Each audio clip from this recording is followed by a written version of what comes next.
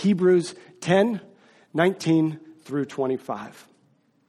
Therefore, brothers, since we have confidence to enter the holy places by the blood of Jesus, by the new and living way that he opened for us through the curtain, that is, through his flesh, and since we have a great priest over the house of God, let us draw near with a true heart in full assurance of our faith, and with our hearts sprinkled clean from an evil conscience and our bodies washed with pure water. Let us hold fast to the confession of our hope without wavering, for he who promised is faithful. And let us consider how to stir up one another to love and good works, not neglecting to meet together, as is the habit of some, but encouraging one another, and all the more as you see the day drawing near. Brothers and sisters, this is the word of the Lord. Thanks be to God. You may be seated. So you may have seen one of these cards here. This is going to be helpful for the next several weeks. We are about to embark, today is the first day, on several weeks, I don't even know how many, probably till Thanksgiving. We're going to be talking through this idea of what does it mean to be a people of God, and how does that look specifically at Parkview, but I will be preaching, when I do, here straight to you. What does this mean for us at Parkview North? So this is kind of the direction of where we're going as a church, as a whole. And wanted to clarify it. Some of these words, a lot of minds and a lot of time have gone into crafting this over the last school year. I came on board at the end of it, so I've only gleaned parts of it, but I think it's a solid plan here. So I want to kind of give you just the chart, the course here, and walk you through how to use this thing. You start at the top and you move to the bottom, left to right. It's basic reading, so that's the easy part. So our mission is pursuing Jesus together in everyday life. This is kind of the direction we're going. This is what we want to be thinking of. How are we pursuing Jesus in everyday life? Not just Sunday morning, but everyday life. To this end, we seek to be a church where Jesus transforms lives, renews the city, and impacts the world. So how does that happen? Those are kind of up in the clouds. How does that happen? Coming a little bit closer down to what that means for us is our plan is that we gather, we grow, and we go. It just randomly ended up with 3 G's there, I guess. Gather to worship, grow in Christ's likeness, and go on mission. So over the next 3 weeks, what we'll do, I'll stop there. You guys can read the rest. That's just a lot of data download right now. Gather, grow, go. Those are going to be the next 3 weeks that we talk about. I'll be speaking on gather today through Hebrews 10. Pastor Doug will come up and talk about growing in Christ's likeness, and then I'll finish us up here in 2 weeks on go. At that point, then we'll launch into the traits, and we'll spend most of our fall walking through what does it mean to be a disciple, and how does that look as biblically directed. So, gather is the topic today, and I really want to look. I'll hold pretty tightly to Hebrews 10. I'm thinking about what gathering is. I'm in conversation with what gathering is. And I feel like there are some just basic questions that we could ask that just really make it pretty simple for us to understand. I think this idea of gathering is something we do normally. But I want to ask the question today, just what does it mean for us to gather? Why are we gathering here? We gather in so many different places. We gather to do different things. We go to work. We gather there, I guess. We gather for concerts. We gather at the dirty, nasty Coral Ridge Mall play place. Sorry, now you know what I think about it. We gather at the pool. We gather at Kinnick. We gather at Carver Hawkeye Arena. We gather at Hansher. We do things together. We celebrate what it means to be human and the beautiful parts of it.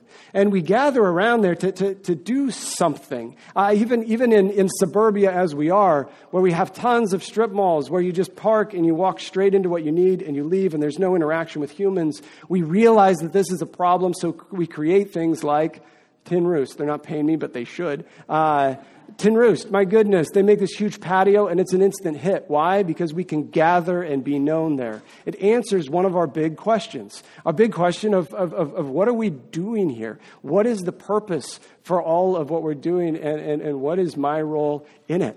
So I just want to ask those basic questions of our text today. Now, I didn't go to this text asking these questions. I've read this and said, wait a second. Christ means something for our purpose. Christ means something for our identity. Maybe Christ is answering the questions and why every time we create social gatherings, we're trying to answer these, but we can never actually satisfy these. Now, what I love about this season of preaching is that we have we have 3 different groups of people right now. And hopefully by Thanksgiving, we really feel that we are one. So we have this 1/3 of us who have been in this building for years, and they're Heartland folk.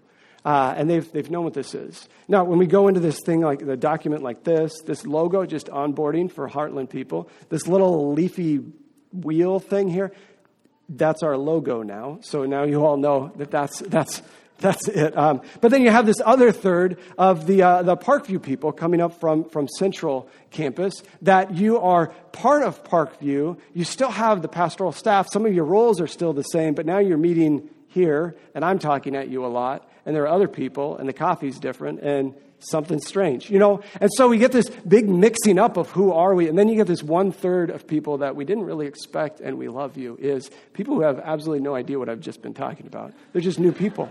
And that's something to me. I was sharing that with the pastors, like, this is beautiful because we no longer have the opportunity in the next few months to say, well, that's their way, that's our way. Because we've got this 3rd group of people, and now we all just are forced by the beauty of what community and gathering is to think, what are we going to be? Who are we? It's going to move us so much faster. So if you're just checking us out now, you have to stay, because otherwise the whole thing falls apart. So you can never leave. Write your name down. If you want to throw Social Security on there too, you can do that. We'll just make sure you never leave. Man, I'm just rocking right now. Let's get to the text, because it's actually more helpful than me framing it up. This question that we ask, what do we do when we gather? Why are we gathering, and why is everywhere else not so satisfying? What is the best way to gather? What is the best reason? Why should we gather on Sunday morning instead of doing something else? And if we do gather for a good reason, what do we do when we gather?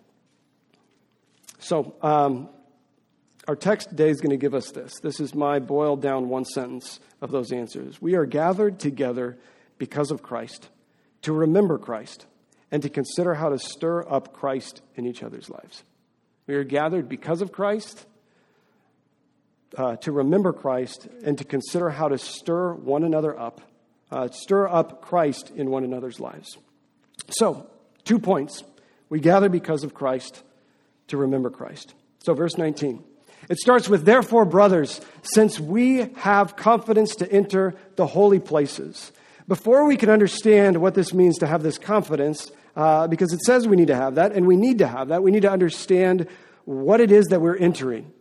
Because whether we're entering something that we're used to, we're entering into something that is terrifyingly new, we are entering into whatever, it's going to change the level of confidence we have. But the text here is telling us, therefore, we can enter with confidence into the holy places. So at this point, we need to ask the question, what is the holy place? Like, what are we talking about here?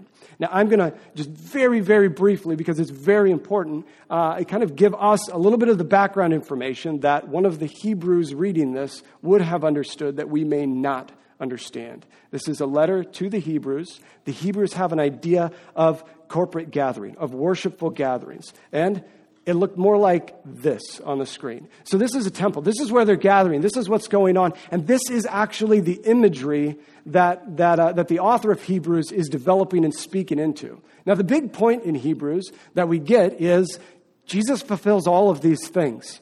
In various ways, Jesus is fulfilling all of our worship and everything that's there. And so the point that we get here today is, so we don't have to fulfill those things.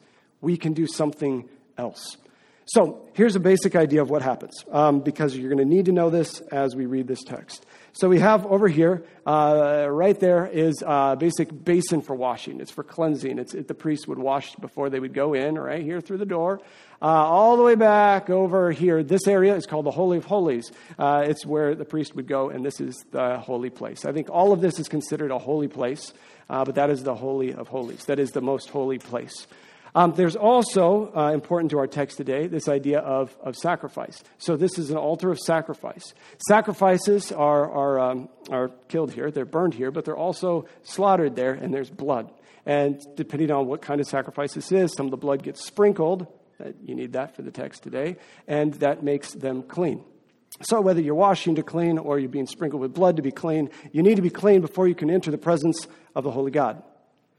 That is very much in the mindset of the Hebrews as they're reading this text, as they're hearing these words, as the author of Hebrews is explaining, Christ is fulfilling this.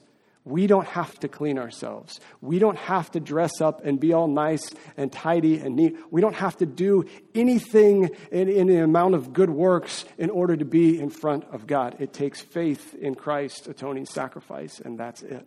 So Christ fulfills all of this. So now we have what we need to understand a little bit more of Hebrews 10. Therefore, brothers, since we have confidence to enter the holy place by the blood of Jesus.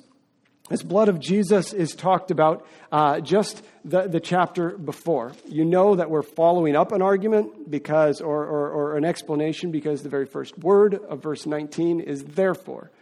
All of this stuff happens leading up to therefore. Now here's what we do. So what happens before the therefore?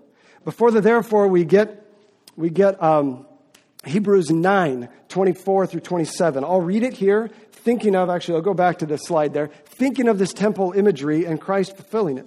And in Hebrews 9, we understand that we gather because of Christ. It's our whole worship together is built on Christ. It reads this, Hebrews 9, 24 through 27. For Christ has entered not into a holy place made with hands, which are copies of true things, speaking of the temple, but into heaven itself, now to appear in the presence of God on our behalf. Nor was it to offer himself repeatedly since the foundation of the world.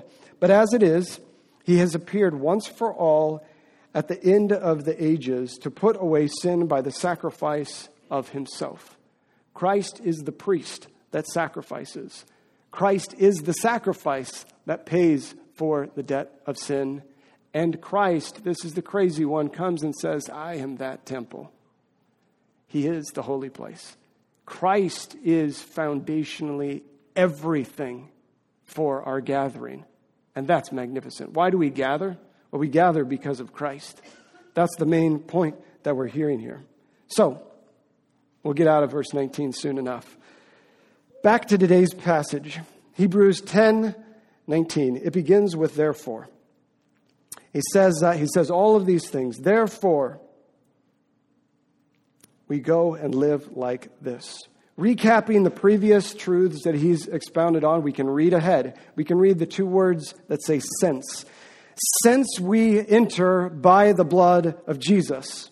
Verse 21 then says, since we have a great high priest, which is to say, because Christ has sacrificially died for the wages of your sin, and because Christ offered himself as that sacrifice, pulling in more of the language around this, verse 17, God will remember our sins and their lawless deeds no more.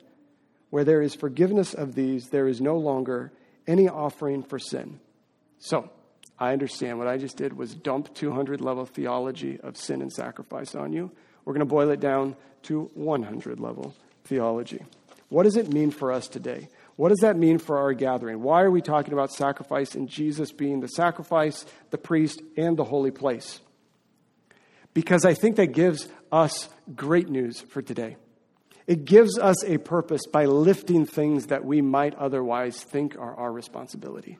And so often we do that in churches. We try and doctor it up and make us the point. We try and make us the really streamlined, clear, wonderfully packaged, well-produced ministry or program or worship experience. We try and do that because we think that's where the purpose will come from.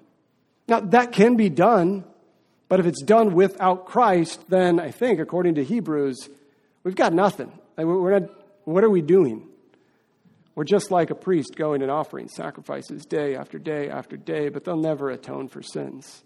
We need Christ at the center of everything we do. So I'll just go through these things. Because Christ died for your sins as the sacrifice, the beautiful thing for us is that our gathering together is not a requirement for salvation. Neither are reading your Bible or getting something out of a sermon, or meeting in your life group or your community group. Those things aren't requirements for salvation.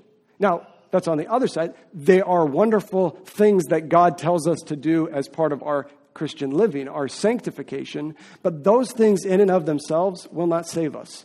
Your church attendance, how much you get out of the service, how much you talk to people, the good works you bring to the community, it doesn't actually do anything to save you. You're still a sinner who is doing good works. That's all it is. But if you have Christ there, if you see the faith in Christ is what is that salvation, it frees you to live rightly. It clears up what you can do so that you can fully live in that Christian living. I hope that makes sense. Don't mistake a Christian life for becoming a Christian. Don't mistake Christian living for the beginning of Christian life. Our life in Christ begins with his death, with us repenting of our sin and accepting his free gift. That's where Christian life begins. And the rest is Christian living. And that's what we do in our gathering, is to live as Christ directed us. Christ offered himself. So in what we read in Hebrews, Christ offered himself as the priest. That's really important because I think if we take a really flat historical view that we hear oftentimes, it sounds more like, we could be mistaken, that Christ is an unfortunate prophet of the first century who got killed. And the Christians said, that guy was great. Let's make him bigger than he needs to be. That's one way we could go if we aren't careful to read this text rightly. This historical text, which has been proven and true against all kinds of literary criticism and archaeological evidence, it says Christ crucified himself. He gave himself up. That's different. Because if Christ just died, then we're worshiping some crazy guy who got killed. But if Christ put himself forward as that sacrifice for sin, it shows us that we have a sovereignly powerful God who is orchestrating history. And he is doing that within the boundaries of his abundant, steadfast love, that he might draw us near to him by washing us clean. That is different. That is different. Christ is the sacrifice for our sin and the priest giving that. He is calling the shot of that sacrifice. And because Christ alone makes it possible for us to enter his holy places, we don't need to build fancy church expressions or programs or publicity to compete with consumerist mentality. Going back to our problem, where do I belong? How do I have purpose in life?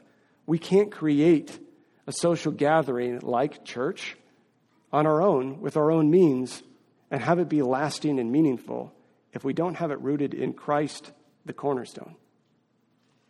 I say all of that because Hebrews is swinging here. It's going to turn the corner, and we're about to do that right now, where we say, now what does that mean for Parkview North? What does that mean for us? So what do we do? See, if Christ is so important in all of this, if Christ is the one who is the reason that we come together, if Christ is the one who makes this possible, if Christ is the one who is to be glorified and seen, and all of these things are great, that what am I doing here? It's all Christ. I just show up and that's it? No, he calls us to so much more. 3 times in this text it says, let us. So because Christ is doing that, you don't have to do that. Your church and your confidence, let me say that again. Your confidence is not in your church. Your confidence is in Christ. And I think it does us well to always be assessing, is my church in line with Christ? And that's something we always do. You don't just sign the card for membership and say, all right, I won't think about this anymore. You need to think about it even more because you have a role in the body. Our confidence in this life is because of Christ, not because of our church, not because of the people that sit next to us in the pew, not because of anything else like that. It's in Christ. And so because of that, we design our sermons, we design our songs, we design our services, we design our community groups to that end being Christ. So what do we do? If Christ is doing all of this, what do we do? Verse 22. Let us draw near with a true heart and full assurance of faith. We can draw with a true heart and an assurance of faith because we're not making it. We are setting that on Christ to do. We can come to the table rightly because this or that song is not what saves us. It's Christ. This or that kind of sermon or way of preaching doesn't save us. It's Christ. Draw near with a true heart of full assurance. Verse 23, let us hold fast to the confession of our hope without wavering. This truth shapes our hope. I love that it's not confession of faith. Hold fast to our confession of faith. That's implied, but it's confession of our hope. Because what is our confession? The confession they're speaking of here is the good news of Jesus Christ, that God saves sinners. That's the good news. That's the confession. And that confession gives us hope, as the author of Hebrews is telling us. Because like no other gathering, the church and our gathering is built on Christ, the only true and lasting cornerstone. And so we can hold fast to the confession of our hope without wavering.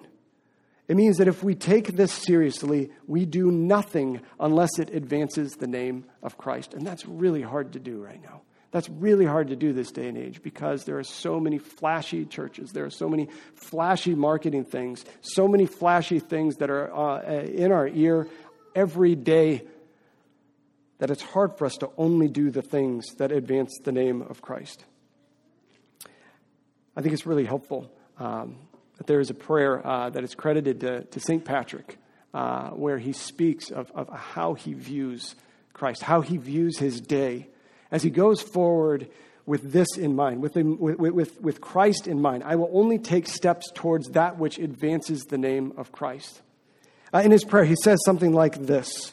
He kind of ends it. He says a bunch of things. He ends it very boldly with this. You may have heard of it. Prayer of St. Patrick. Christ with me, Christ before me, Christ behind me, Christ in me, Christ beneath me, Christ above me, Christ on my right, Christ on my left, Christ when I lie down, Christ when I sit down, Christ when I rise, Christ in the heart of every man who thinks of me, Christ in the mouth of everyone who speaks of me, Christ in every eye that sees me, Christ in every ear that hears me.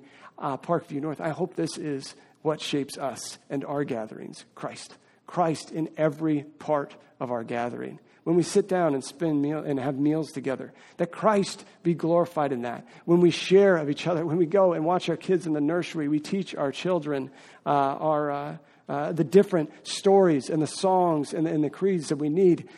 That Christ be there. When we sing songs, that Christ be there. That be the center of what it is, not our stinking cool campus, but that it's Christ. And that's what needs to be advanced first. And there's great unifying power in that. We'll get to it. So we gather because of Christ and to remember Christ. But if Christ is the cornerstone, what do? I asked this already, and then I kind of went back to Christ because, well, why not? And but now I really want to hit it hard. Point 2 is to answer the question, what do? We gather to stir up one another towards Christ. So this is going to get very practical here. I've got the rest of the chapter, or the rest of the passage on the screen. And we'll go quickly. Let's read it.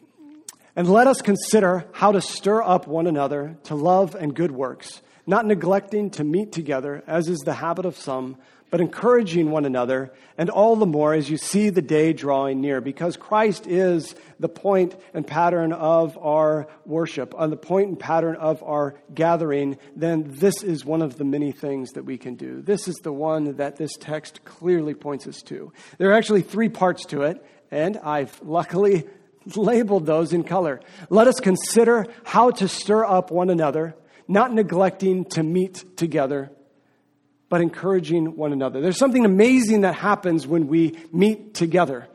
There's something amazing that happens when we gather. There are 2 parts of this.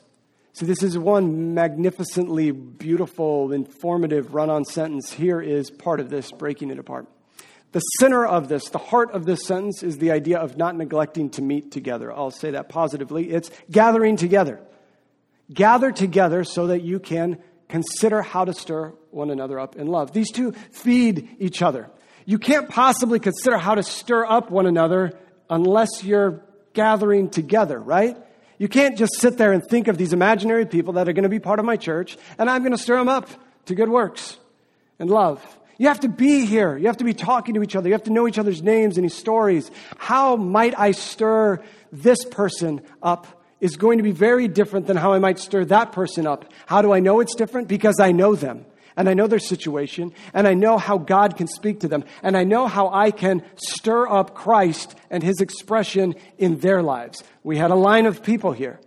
How did I rattle off all of those different kinds of things? Because I meet with you guys. I don't neglect doing that. I'm here. I don't come here on Sunday morning because I'm the preacher or because I'm paid to. I come here because we're the body of Christ, and we know each other.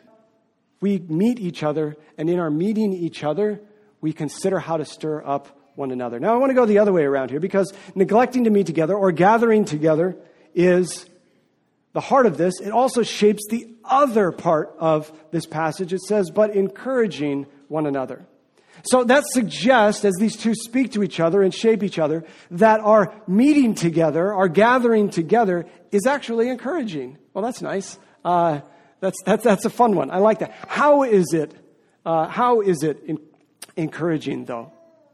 Well, we can't be encouraging unless we're meeting together. We can't be encouraging. I think a life group, the life group this last year, was one of the most encouraging gatherings I've had in a long while.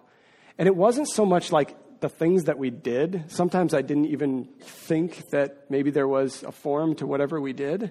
But there was this thing that we got together, and the presence of each other together, and our kids like flipping out on each other and loving each other through all of it, and the mess of the meals and the times and all that kind of stuff. Like sometimes we just weren't that productive, if you want to go like teacher mode on it. But we'd go away from it, and my wife and I would say, like, that was so formative. Like that was so good. That was so encouraging. Just the presence of other people who believe the same thing. And we could just see like, oh, we're normal people who love each other. That's actually huge. That's what we're looking for when we create all these other gatherings around, right? We just want to find people that look like us. We go to a sporting event so we can just identify really fast. You're wearing the same colors. We're the same. You go and sit and enjoy something so that you can look up on the stage at Hanser and you can look around and be like, hey, you guys all enjoy the fine arts. This is great. We're the same. And we go to Tin Roost so we could say, hey, we'd like to sit here and talk. And we're all the same for that. There is something encouraging just about being together. I'll go one step further here. We are all diverse. All of us are different kinds of people doing different kinds of things. And I'm just going to go with scheduling. Why do we gather on Sunday morning? We gather on Sunday morning as an act of unity. We have crazy schedules. We're super busy. We're doing all kinds of different things. We have very diverse tasks that will be there for us tomorrow morning. But we are disciplined to act out, not like play acting, but like rehearsing, doing something where we get ourselves here together in this room together. We gather to show, no matter what happens in my diverse life, as a person next to me, I am unified to be together physically with these people because Christ unifies us. You just look around and you can say, oh, I have unity and faith in Christ right here. Now, okay, lunch hits, diverse. It's going to be that way for another 6 days. And then we remind ourselves, oh yeah, we're unified. So even when my neighbor goes and runs around, my neighbor's sitting here. And I can say, we're not in the same workplace, but we're unified. That's a beautiful thing. I want to develop the idea of encouraging and then get to some very practical applications. Encouragement is not something Midwesterners understand the full complexity of. I'm not saying that I even understand this. I'm just going to move us just a tick further, maybe towards understanding it. Encouragement is not simply a pat on the back saying, nice job, buddy. I would define it differently. Encouragement is truthfully, lovingly, urging or affirming alignment to God's way. Lots of big words, but it's a definition. You can do that. Truthfully and lovingly urging or affirming alignment to God's way. I say it that way because it can be one of two things. We do this one really well, the positive one. The nice job. You are killing it in assimilation, hospitality. You're doing a great job teaching the kids. You're doing wonderful things, and that is in alignment with God's. We love celebrating the good, right? But sometimes we think that rebuke is this horrible thing, or we think this negative encouragement, if that's what it is a bad thing. Well, sometimes we can encourage our brothers and sisters to realign to God's way. That's something that we should be doing as well. Not just saying, oh, I spotted the good and that's it. We also do well to tell someone you're doing the wrong thing. So it is truthful for me to say you are a great Sunday school teacher who is teaching the words of God, and that is a gifting of yours. That is truthful and loving. It is also truthful for me of saying, brother, I love you. You are struggling with lust and this is going the wrong way. This is not in line with God's will. That is also truthful and loving. Now, if I say, away, you're disgusting, now that's not loving. I want to be here with you and help you align. That's the encouragement. We do that, and what do we align to? Christ. So I'm going to run through some implications. This is huge for us. So that's just my rundown of the text. Here is a quick rundown of some implication it has for us here at Parkview North Campus. So the idea that gatherings are formative. They shape us. When we are here, there is something happening to us as we are here. There is something happening to us when we speak to each other as we are gathered together. I validate that I want to be here with you. And one of the big things I think in this season, there are many things I could speak about to this, but the one that I probably think is most pressing is this idea that I'll put up here. Small is not equal to intimate. You can flip this the other way to say big is not equal to impersonal. I think this is a big deal for us. If you're from Heartland, you're used to small and intimate. If you are from Parkview, you're used to big and impersonal. Those aren't the same. Like, those aren't the same thing. It's not how that works. Small can be incredibly impersonal. It's just sometimes we've been used to this here on this location that in our smallness we can feign an impersonal coldness because we're so small and we've got the gauntlet right there that you just got to bump into people and talk to them, right? I had a couple conversations. I didn't go anywhere with those conversations. I must be hospitable. Now, I'm not saying that we do this horribly here, and we've done this horribly. There's been a beautiful expression of this in the past years of this. So I don't want to say that you're doing it wrong. I just want to make sure that we don't think that if we grow, we will no longer be intimate. We will no longer be known. Also, if you come from big, you may be saying, we just couldn't meet anybody there. Okay, I went to a big church. I grew up in a big church, and that has nothing to do with that. You and your heart and your hospitality and your initiative to go and be intentional with people and be hospitable with people, that's the big thing. As we grow as a church, whether this is the maximum of our growth, whether the roof blows off of this campus, I have absolutely no idea because I don't build the church. God does. But what I do know is He tells us be hospitable every day. Small is not intimate. If we grow so big, it doesn't mean that we won't be intimate anymore. I mean, it could if we're lazy about it. If we outsource hospitality to a group of people and it's their job, that's weird. Why don't we just do that every single person? Every new person we get here also does hospitality. And now, one, we have a whole team of everyone doing hospitality. And two, we're doing hospitality as the Bible explains hospitality. I feel like that's a better way forward. So what does that mean? This is really lofty. Now I'm really going to drop it down. Looking for encouragement. This is from our text. We need to look for encouragement. It's not simply the gathering that is encouraging, but what we do when we gather. So let's go with it this way. Think of the time before and after service. There's 20 minutes before, 20 minutes after, let's say. I mean, you could stay forever, but you're the one shutting the doors if you stay longer than 20 minutes. No, I'm joking. 20 minutes. Before and after our 75-minute corporate worship.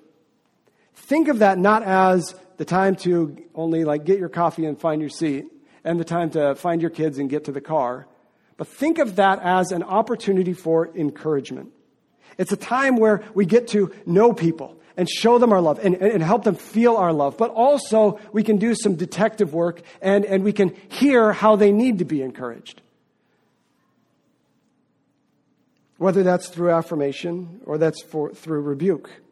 One of the ways we can do is you put on your detective glasses and you look for prayers. How do I pray for Christ in their life? That's a great question.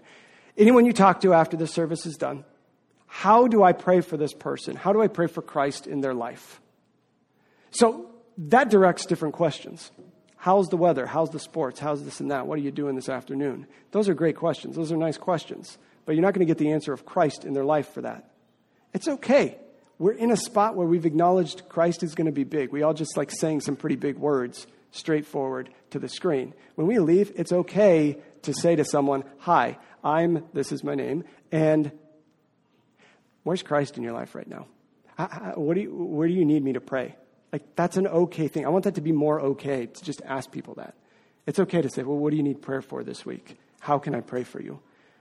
Always holding fast to the confession of our hope and drawing near together through Christ. So our community groups do this. We're rallying together. We're moving from 3 community groups last year to something like 11 community groups this year. We've got a whole group of people that are focusing in on coming together, drawing near to Christ and speaking into each other. If you're not a part of that, please sign up. We're forming these. We're finally at a spot where we can send people out to the groups that they need to be in and get meeting together. So when that communication comes out here in the next week or two, jump on it, sign up, and be a part of those things. Gather regularly. Do not neglect meeting together for the cause of Christ. So why do we gather? We gather together because of Christ, to remember Christ, and to consider how to stir up Christ in each other's lives. In a transient community connected to a relationally distant but globalized society, we so dearly need meaningful relationships built on truth and love. And there's no greater community poised for this kind of transformation. This is the gift God has given to the world through the church. This kind of community doesn't exist outside of one where Christ is the cornerstone. So, as we gather together, this is what it means at Parkview. Gathering for the cause of Christ. Let's pray.